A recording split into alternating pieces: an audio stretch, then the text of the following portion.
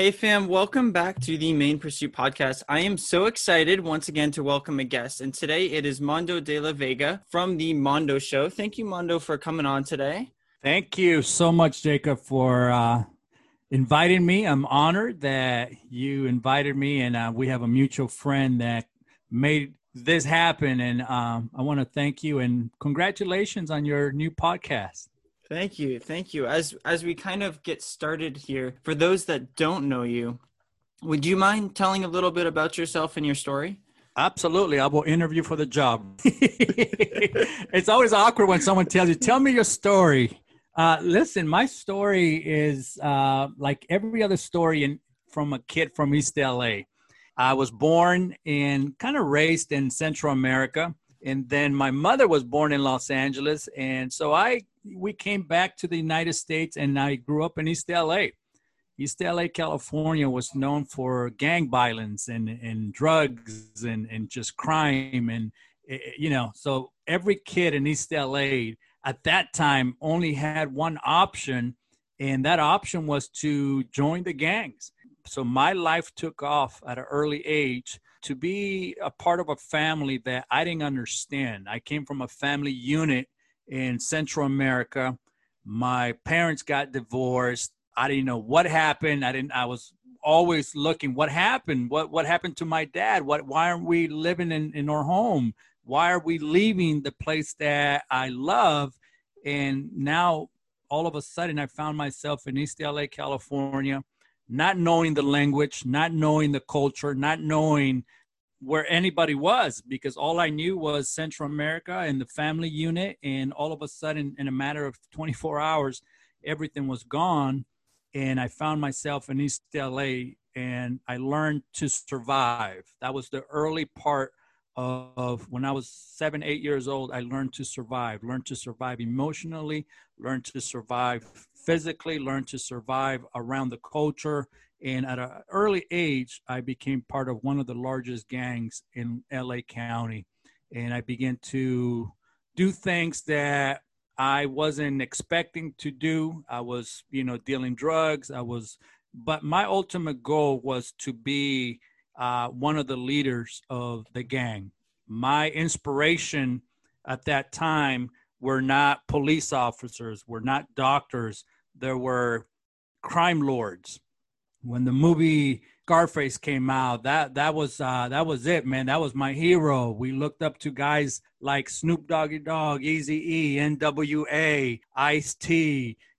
Those guys that were speaking where we were living at, and they were the voice of the community. So those people were my heroes, the hustlers, the gangsters, the drug dealers. And that became an inspiration to me because there was a lack of fatherhood. And all of a sudden, in a matter of 24 hours, my life changed and I had to learn how to survive. So the gangster lifestyle became who I was at that time. My mother was working 4 jobs plus going to school to learn the language. So all of a sudden we were left alone at home. And I got a little bit curious about who the guys were that were living down the hallway in the apartment building. And that even was a shock because I came from a home. All of a sudden now I'm inside of an apartment building with a bunch of people I don't even know, a whole different culture. And that intrigued me to the point where my curiosity got the best of me and I never looked back. And so my whole life became searching for that emptiness that, my father left me when everything fell apart. And I thought that was normal. I thought living without a father was normal. I thought the culture that I was around was normal. And most of us that grew up in that lifestyle don't see it any other way because it's just part of life. And all of a sudden, I began to, go up the ranks in the gang, and to the point where I began to earn my stripes and begin to earn my position in the gang at an early age. I never got hooked on drugs. That was not my thing. I never became a drug addict. That was not my thing. I didn't want drugs to control who I was. What I was looking for was to be recognized. I was looking for, for someone to notice me, and working hard in the gangs. That got me attention. Fighting. I learned how to fight early on. I became a good fighter. to get my name out there, became a hustler, a good businessman. And that's how I got my name. Recruiting young men and women for the gang was my job. And I did it good, I guess, because it got me to the point where I wanted to be. And that was to lead one of the cliques for my gang. In LA, the gangs are made out of cliques, especially if you have a large gang. You have different regions of LA County, and my region was the downtown area with other guys as well. But again, that became who I was. That was my identity, looking to be recognized, look to be accepted, and to be noticed. And I would do whatever it takes to get that recognition. And all of a sudden, I became somebody that I didn't even recognize anymore. My family didn't recognize me anymore. I got in trouble with the law. I got in trouble with, of course, when you're in the gangster lifestyle, you make a lot of enemies. So I learned to survive. And I'm telling you, that's the key to survive in the streets, is learn how to survive with the things that you have available for you. But I knew my life was next. I was watching my friends. We call them homeboys. I watched my homeboys, my homegirls dying. I watched them go to prison, spending life in prison. So I knew my number was next. I knew that I was next because too much was happening. Too many bad deals were going wrong. And all of a sudden I knew. But you know what? I was expecting it. The gang told me, the OGs told me, don't make any plans after 18 years. You're not going to get past 18 years. So don't make any plans. You're either going to die or you're going to end up in prison the rest of your life. So don't think about life after 18 because there is none. And for us, we have a short period of time. So I was trying to do everything I could in a short period of time because I knew that I was going to either die at 18 or I was going to spend the rest of my life in prison, just like everyone was doing. My homeboys were having kids with girls. And I said, you know what? I don't want to do that. I'm going to protect myself as much as I can because I don't never want to be a father. I don't never want to be married. I don't want kids. I just don't want that in my life. So all the plans that were to be everything that was normal to society, I went the opposite way because I just didn't feel good enough to be a father or, to be someone's husband or boyfriend. I didn't stay long enough to be called a boyfriend. You know what I mean? I was always hustling, moving around and whatnot. But that's my short version, man. It's just the streets became my life. My heroes were either, gang lords, hustlers, pimps, gangsters, the OGs, people like rappers like NWA, Ice-T, like I mentioned. Those were the guys that we look up to because they were telling our story. And those people were our heroes. And when you have nothing to look up to, when you have no purpose, you have to do with whatever you have to do to survive. And, all of a sudden, I gained a lot of respect. And like I said, I made a lot of enemies, but I also I had a lot of respect in the gang community to the point where I thought I thought I was invincible at one moment. And then life, chin checked me, as they say. A checkpoint came in. And all of a sudden, I found myself with several guns to my head, several guns to my chest. And that's when reality hit. And when I realized my own homeboys lied to me. And that betrayal became one of the most devastating things next to losing my father at an early age, not having him in my life. And when that betrayal, I knew time was up. I knew I needed to do something, but I didn't know where that help was going to come from. All of a sudden, a young girl walks into my neighborhood and tells me three of the most powerful statements that I've ever heard at that time. What if God is real? What if prayer works? And what if you have a different destiny? Those three statements changed my life to make me think, well, what if God is real?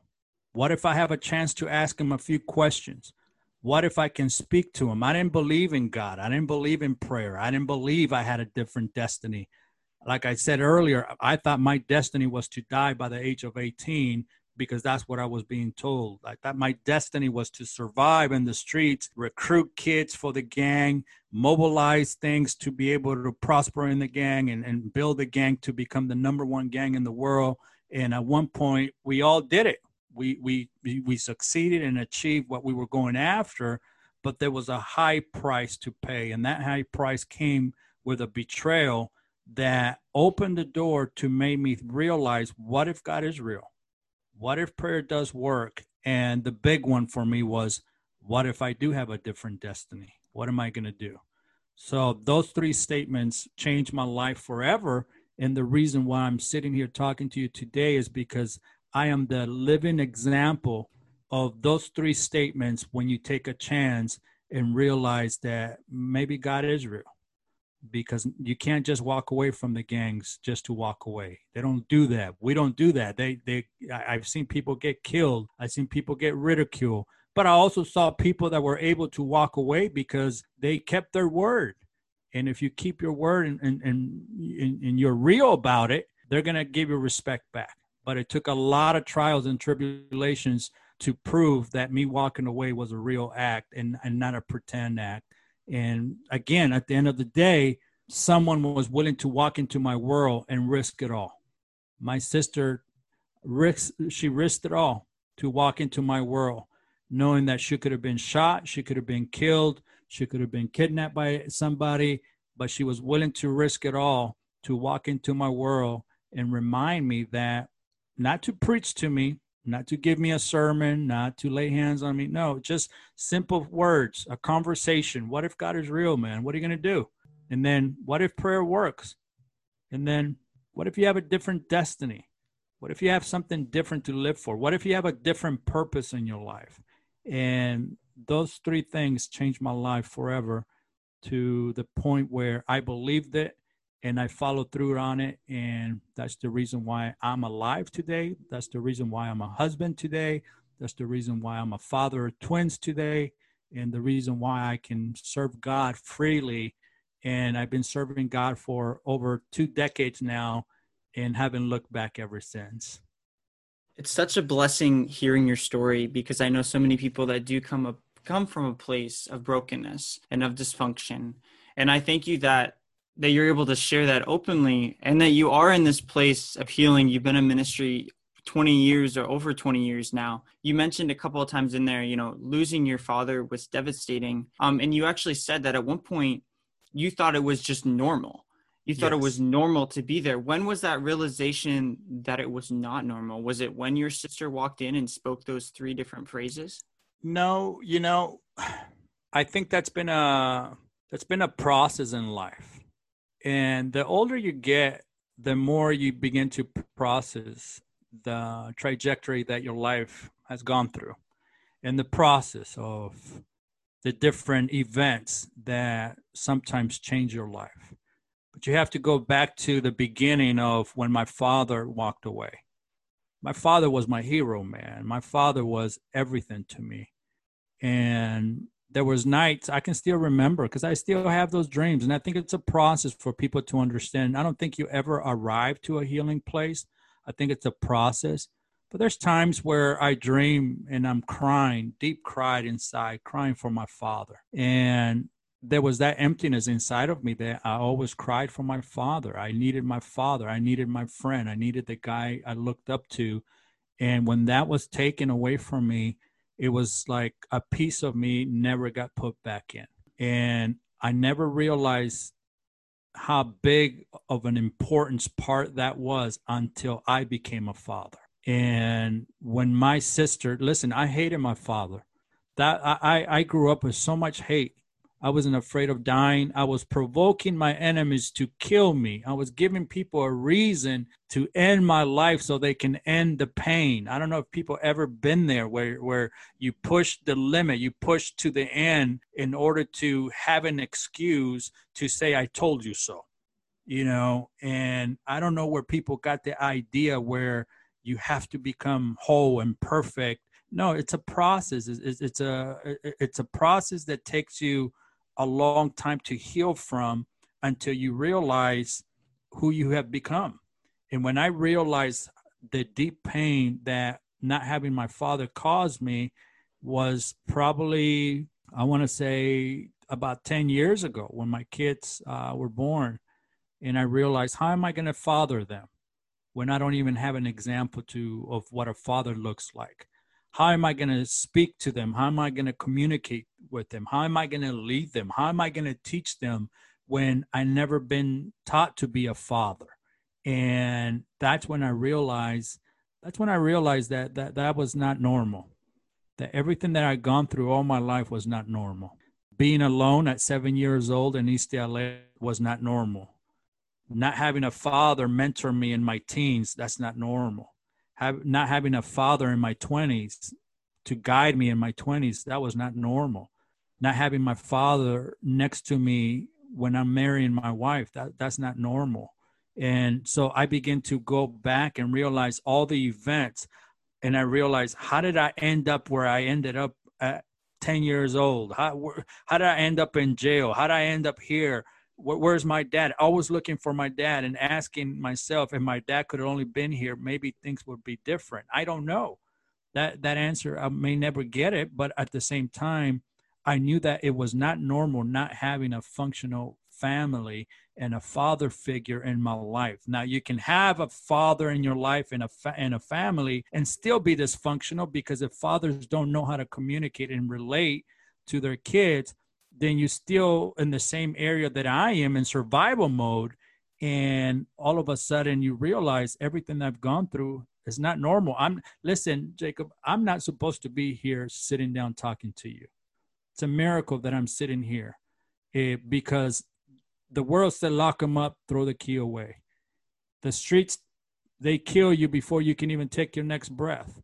The society doesn't like you because the way you look, the way you walk, the way you carry yourself in the street. So everyone is against you. So the drive that you have to have in order to make it each and every single day has to come from somewhere. And that somewhere is a survival mode. And that survival mode, you grow up dysfunctional emotionally, physically, spiritually, in every way possible, until you realize, oh my God, everything I've been going through is not normal. And then by the time you realize that, you might be 40 years old. You might be 30 years old. You might be successful, already have a great successful job. And then you realize you're dysfunctional. You may be in leadership and you realize, oh my God, I'm dysfunctional. And if people find out who I really am, I wonder if they still consider me their best friend. If people ever find out that you're that dysfunctional, will they still consider you their leader, their father, their mother, their sister? So again, I think it's a process. And when I found out that it wasn't normal, that's when life hit me again and realized I better do something about it. That's when I surrounded myself with mentors. And I tell people all the time, if you want to succeed in life, whether it be spiritually, physically, emotionally, you got to get around people that will mentor you to help you through the process of the stages of your life that you're going to face. So I began to hang around with counselors. I began to hang around with businessmen. I began to hang around with preachers. I began to hang around with entrepreneurs. I began to hang around with community leaders. I began to hang around with people that were more successful than I was. And I began to ask questions, and I became a sponge of gravitating. And I didn't stick just to one side. I asked questions on both sides. And that's what has helped me shape where I am today, is asking questions and getting around the right people and having mentors to help me through the process to understand that what I've gone through was not normal. So I guess my question is, so has really having those mentors, was that part of the journey into where you are, into a life of faithful service to the Lord? Absolutely. 100%. No one can make it on their own. I don't know anybody. And listen, I've met some of the most successful people that you will ever want to meet. I'm not going to drop names, but I'm telling you, I've been around the people that have made our culture where they are today. And those people had mentors, and those people had people advising them. And so for me, the most important part of my life has been having the mentors people like Gary Smalley, one of the greatest counselors in the world. People like Jim Baker, and people, when people think of Jim Baker, they think of the 80s televangelist. But I got to meet Jim Baker, the man behind the news headlines, a man that saved my life, and a man that became like a father to me, a man that advised me not to do certain things because he had gone through some troubles in his life.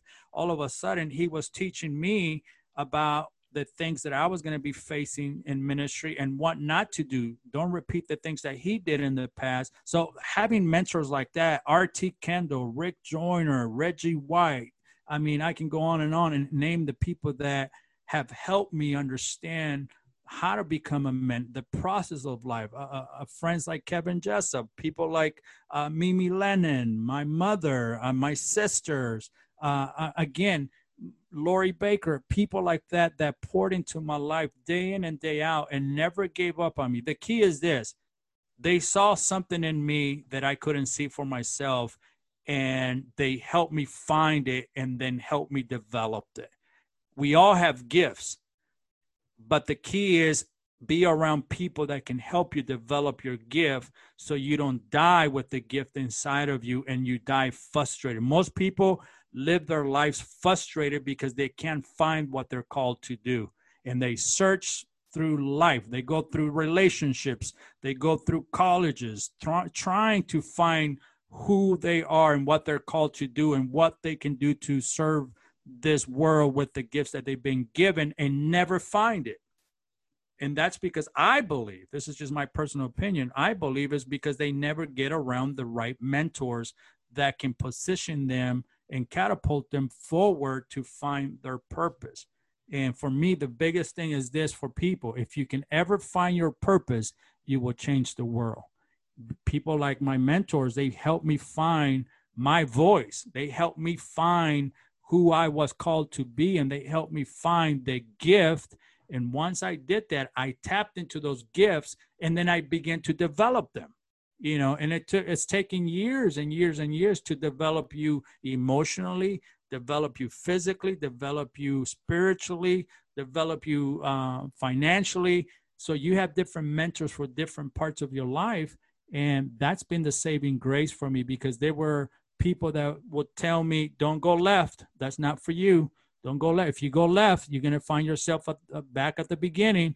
Stay in the middle, Don't read that book. Read this book. Don't watch this. Watch that. Don't date that person. That person doesn't have good intentions for you. Don't date right now. Stay away from dating. Focus on you. You got all those little things like that shape where I am today, where I'm still, being mentored. I'm still developing. I'm still working on myself. And that's the great part about the journey, is that you can continue to work on yourself and never think that you arrived. I think we really we short ourselves with the idea of how much mentorship plays in our culture and how much it actually needs to be a priority for leaders, up and coming leaders in the church. I've been blessed with some awesome mentors in my life, parents and pastors that continue to pour in. But I also think we forget that sometimes there's mentors for certain seasons that we go through as well. Maybe we have a mentor that's there while we're growing up in our kid years, or maybe there's one when you're coming in, like you mentioned, Jim Baker has been there really your whole time. And you mentioned some of these people that just continue to build into you. For someone that I guess is not sure of how to choose mentors, what's maybe just, I know it's like so tough to pick one thing. What's maybe a simple thing of like how to look for a mentor in order to walk with you? I tell you how. If you're a baseball player, don't hang around coaches that are teaching football. Get around people that are teaching you baseball. Get around people that teach all the physics and the history of baseball. Then you can become a great baseball player. What I'm trying to tell you is find what you're good at and get around people that are good at what you're good at.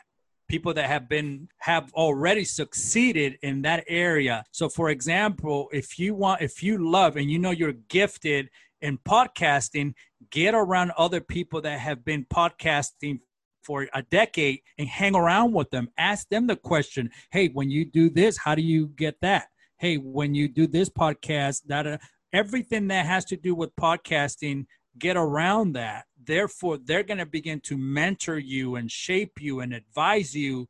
Hey, don't buy this equipment, buy this other equipment. Hey, don't put your podcast on this, don't do it on this day, do it on this other day. Be consistent about it, be disciplined about it. And they're going to begin to teach you the steps of what makes a good podcaster successful. Most people never find their gifts, and then they spend their times with people that have nothing to do with their gifting. You know what I mean? Yeah. And Definitely. that's the biggest frustration, is that you, just like I told you, you got a kid that loves baseball, but he's hanging around a bunch of guys that are playing soccer.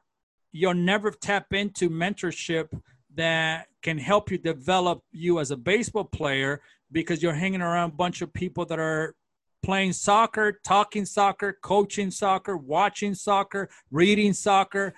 At the end of the day, you're going to have more knowledge about soccer than you do baseball. Again, get around people that can help you shape and help you find your gift. So if you are gifted to talk in front of a camera, if you want to be an actor, go to acting classes. Get around people that are acting. If you want to write a book, get around people that have written books. If you want to write a script, get around people that have written scripts and begin to walk with them. And don't be afraid to ask. Sometimes mentorship happens organically. Another time you have to step out and really take the step of faith and be willing to be rejected and say, hey, can you mentor me? I need help. And right now we need, listen, not just with gifts, people need to ask for mentorship on how to be fathers, on how to be mothers, on how to be good employees, on how to be good people in society, how to go to church, how to read the Bible, how to pray. Most people don't know how to read the Bible. Most people don't know how to pray. Most people don't even know how to evangelize and win people, serve people. Therefore, get around people that have been serving, reading the Bible and praying for a long time, and ask them, hey, can you mentor me on how to pray? I have no clue what I'm doing. I don't understand the Bible. I want to be able to read it, understand it, and get the revelation that everyone is talking about. But again, it's tap into what you're gifted at and get around people that have everything to do with your gift. And I'm telling you, you're going to find more mentors than what to do with them. But when I guess we go back to your story, how does one pursue Christ and not let their past continue to stop them or continue to block them from where the Lord is leading them and for the call that the Lord has on their life? Wow, that's a great question. And I want all of your listeners to know one thing. I don't have all the answers, and I don't claim to have all the answers. And I think the biggest mistakes that we make as Christians is that we think that we have all the answers, and we don't. And I've been around this game for 2 decades.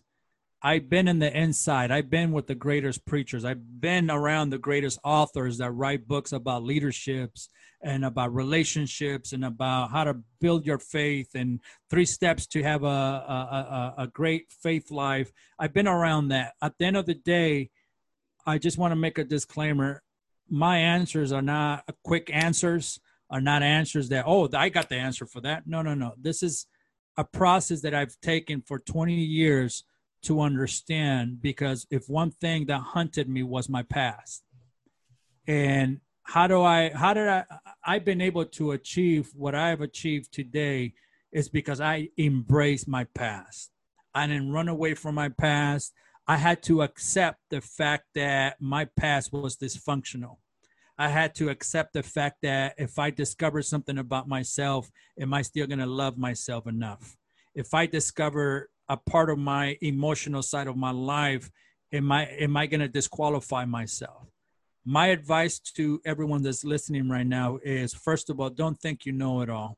Number 1. Number 2, embrace your past, even if it hurts, even if it's not comfortable, even if it's not popular, even if the pain is so deep that you want to run away from everyone and everything. Or how about this one? If you find out something about your past that you're ashamed of, and you're afraid of what other people are going to think about you, my advice to you is embrace it. There's no one that can disqualify your story. Your story is the most powerful tool you have available for you. Your story can change people's lives. Your story can move mountains. Your story is probably the greatest weapon against any adversity of the past. Why? Because it's yours. You own it. And how you decide to embrace it is up to you. And for me, I had to embrace the past and accept the fact that I have been accepted for who I am. The moment you accept yourself for who you are, you're going to find freedom.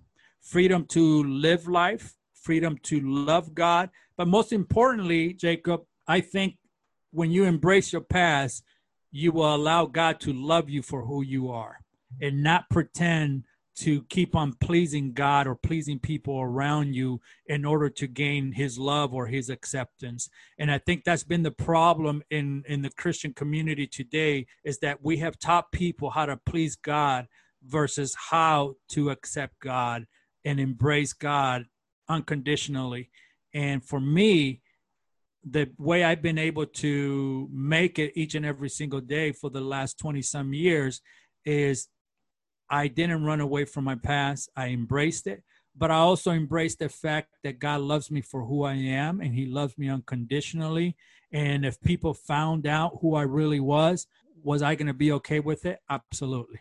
You have to find confidence. You have to find that drive inside of you to not let yourself be disqualified. Don't let your past disqualify you from your present, from your future, from where you want to go, where you want to be emotionally, physically, spiritually. Embrace your past so you can embrace your now and your future, and understand that the greatest tool you have at the end of the day is your story, the most powerful thing you have. We live in a 21st century culture that is truly dysfunctional. I mean, we're the most connected generation, and yet we're the most disconnected generation, both in the same sentence. Living for Jesus is tough, whether we've been saved for 5 years or whether we've been saved for 25 years.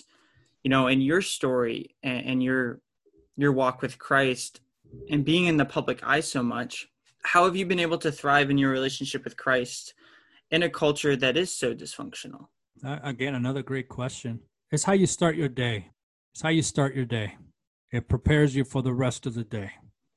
And I can only control what I can control from me. How I'm going to respond to people throughout the day, how I'm going to think about, political sides, how I'm going to think about this cultural issue, this social movement. Everything starts by myself alone, meaning I take time before I engage with anything else in my life. I engage by thinking, praying, reading God's word, looking at the news, just finding a place of solitude and being able to, I know it's going to sound super spiritual, but time to hear from God, and I read a lot, man.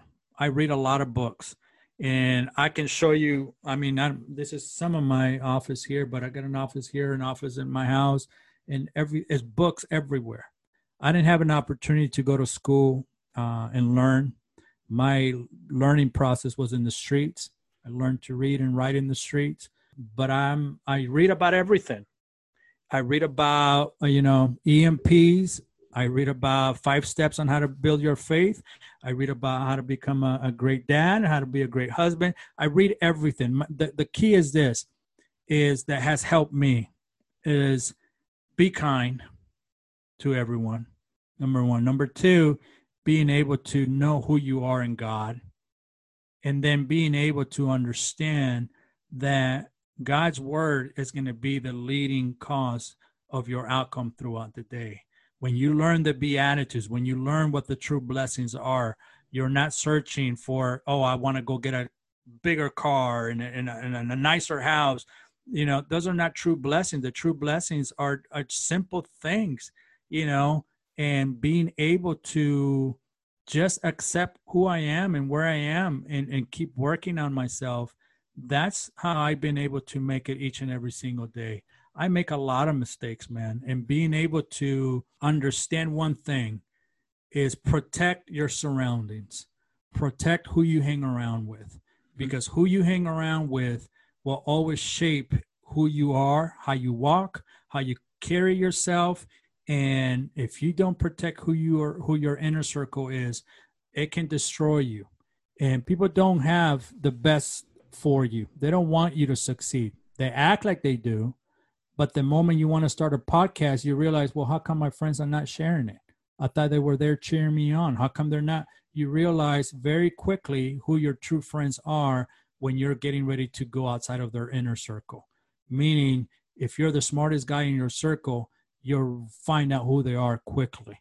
So my suggestion is that has helped me is keep your circle very close of people that love you, people that believe in you. For me, it's been my wife and my kids, and those people are the reason why I do what I do today. I work in the ministry, I do television, I do all that, but at the end of the day, I'm a father, I'm a husband, I'm a friend, I'm an employee. I'm no greater than the person next to me. I'm just blessed that I'm still alive. And I tell you what, the key is stay humble. Walk in humility. Don't ever think that you're bigger than anybody else. Always stay kind. And for me, that's been the key, because so many people recognize, so many people want to talk, so many people want your advice, so many people think you have it all together. But at the end of the day, the greatest people you can ever influence is the people closest to you. And staying focused, the hardest thing is to stay consistent. The other hardest thing is to stay disciplined. But if you continue to work at it, you're going to find yourself in a place where you're satisfied and you say, you know what? I did everything I could today to be who I strive to be. And I'm happy. I'm okay with it. I can go to bed knowing that I was kind to people today. I'm okay that I accepted for who I am. I'm okay with my past. I'm okay with my future. And, the Bible says, be anxious of nothing. And I try to live my life as normal as I can. But the biggest thing is I protect my circle of who I hang around with. And it's very small. And I want to tell you something, that keeps your strength going forward. Because I don't need a lot of people. I don't need a cheerleaders and all that cheering me on. As long as I can make my kids proud and my wife proud, that's enough cheering section for me to keep going and allow them to understand that I can't make it without them, I want to thank you. As you've shared your story, I can sense every word that you say, it comes from a place of humbleness. It comes from a place from your story, being able to influence other people, but also remembering that you're still a son and daughter of Christ, that is your first and foremost, and then your family. And I think that's just a reminder from all of those listening that we need to remember, who we're following first and foremost. Are we following Christ first in our family second, or are we letting social media be our first above all else? Are we letting that influence our decisions? And maybe I shouldn't think this way because this person thinks this way, when maybe they're coming from a place of hurt and their response isn't in a healthy way at all. No, you're absolutely right. And that's the key, is we're called to serve people. We are called to serve each other. We are called to serve God. And then when you discover your gift, it becomes the most magical moment of your life, because you use your humility, you use your servanthood to build on the gifts that you have been given. And the people that share their gift are the biggest givers and the biggest unbelievable people that you want to be around with. But also know one thing, watch where you get your advice from. Watch where you get your how you shape your public opinion about certain things, because they might come from a hurtful place. And that's not what we're not trying to do that. Listen, Christianity is being attacked like never before today. There's people in the church today that don't even want to be identified as Christians because they have been hurt by Christians. And I get it. And I get it that most people don't want to be identified with the old legalistic religion perspective and view. And I agree with you. But also don't throw away the knowledge and the foundation of God's word for a social movement that wants nothing to do with God. This is where you separate yourself from the rest and understand, God, help me be kind to people. Let me have the fruit of the Spirit. The Bible says, how will we know that we're true Christians? If you have love, if you have kindness, long suffering, if you're meekful, and you begin to self-identify, oh, I don't have that. Oh, I don't have that. Then you realize that's what you work towards. You don't work towards being a public opinion because you'll never gain it. And what happens with Christianity today, the new wave of Christians don't want nothing to do with God because a social movement has told them that the Bible is hate speech. It's they talk bad about women. They talk about slaves. They talk about, and all of a sudden they throw away all the knowledge versus research, read, educate yourself, find out what does the Bible say for yourself, and then build your opinion on it, build your experience on it. But don't speak out of hurt. Don't speak out of fear. Don't throw away God's connection and relationship, because that can be the very thing that can save your life. And for me, at the end of the day, religion kills, but relationship builds. And when religion kills, you want to go as far away from it as you can. But when you have an encounter in a personal relationship with Christ, you don't look back. And I can tell you right now, what saved my life is to have a personal relationship with Christ every single day. When no one wanted to be around me, when I didn't know where else to go, I didn't know what I was going to do as a Christian. I don't know. Listen, I never held a job ever.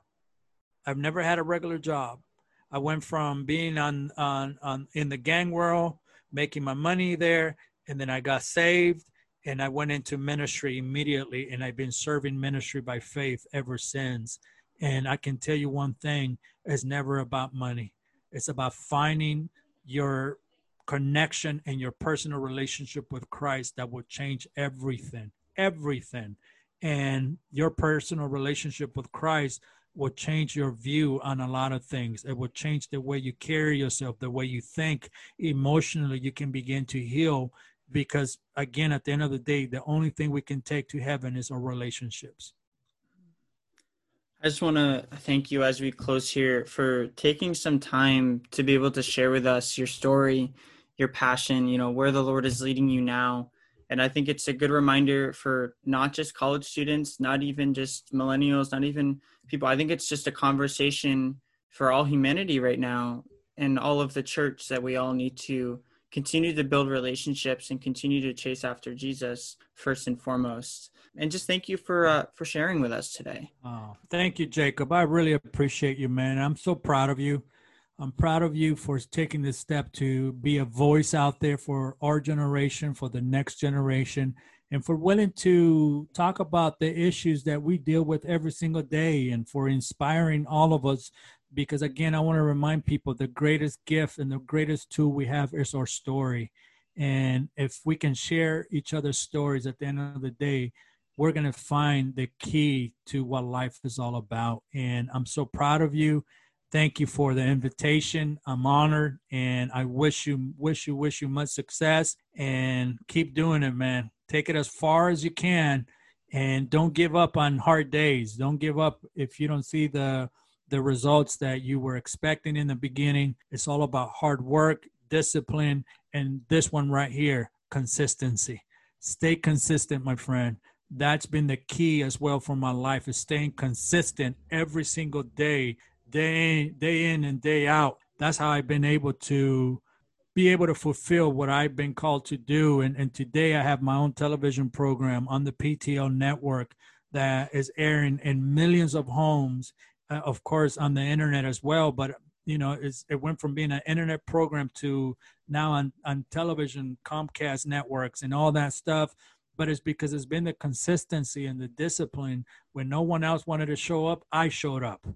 When no one else wanted to do it, I did it. When no one else wanted to be Jim Baker's friend, I became Jim Baker's friend, to the point where today he's my father, he's my mentor. And listen, consistency can change the trajectory of the future of your life. And I wish you the very best. And Again, when no one wants to show up, you show up, my friend. We want to hear from you. For those listening, that is Mondo de la Vega. He is the host of the Mondo Show. You guys should check him out. He's on social media under Mondo de la Vega, Facebook, Instagram. I love hearing his perspectives and his just heart for the Lord. For those listening, make sure you check him out. And love you all. Have a good one.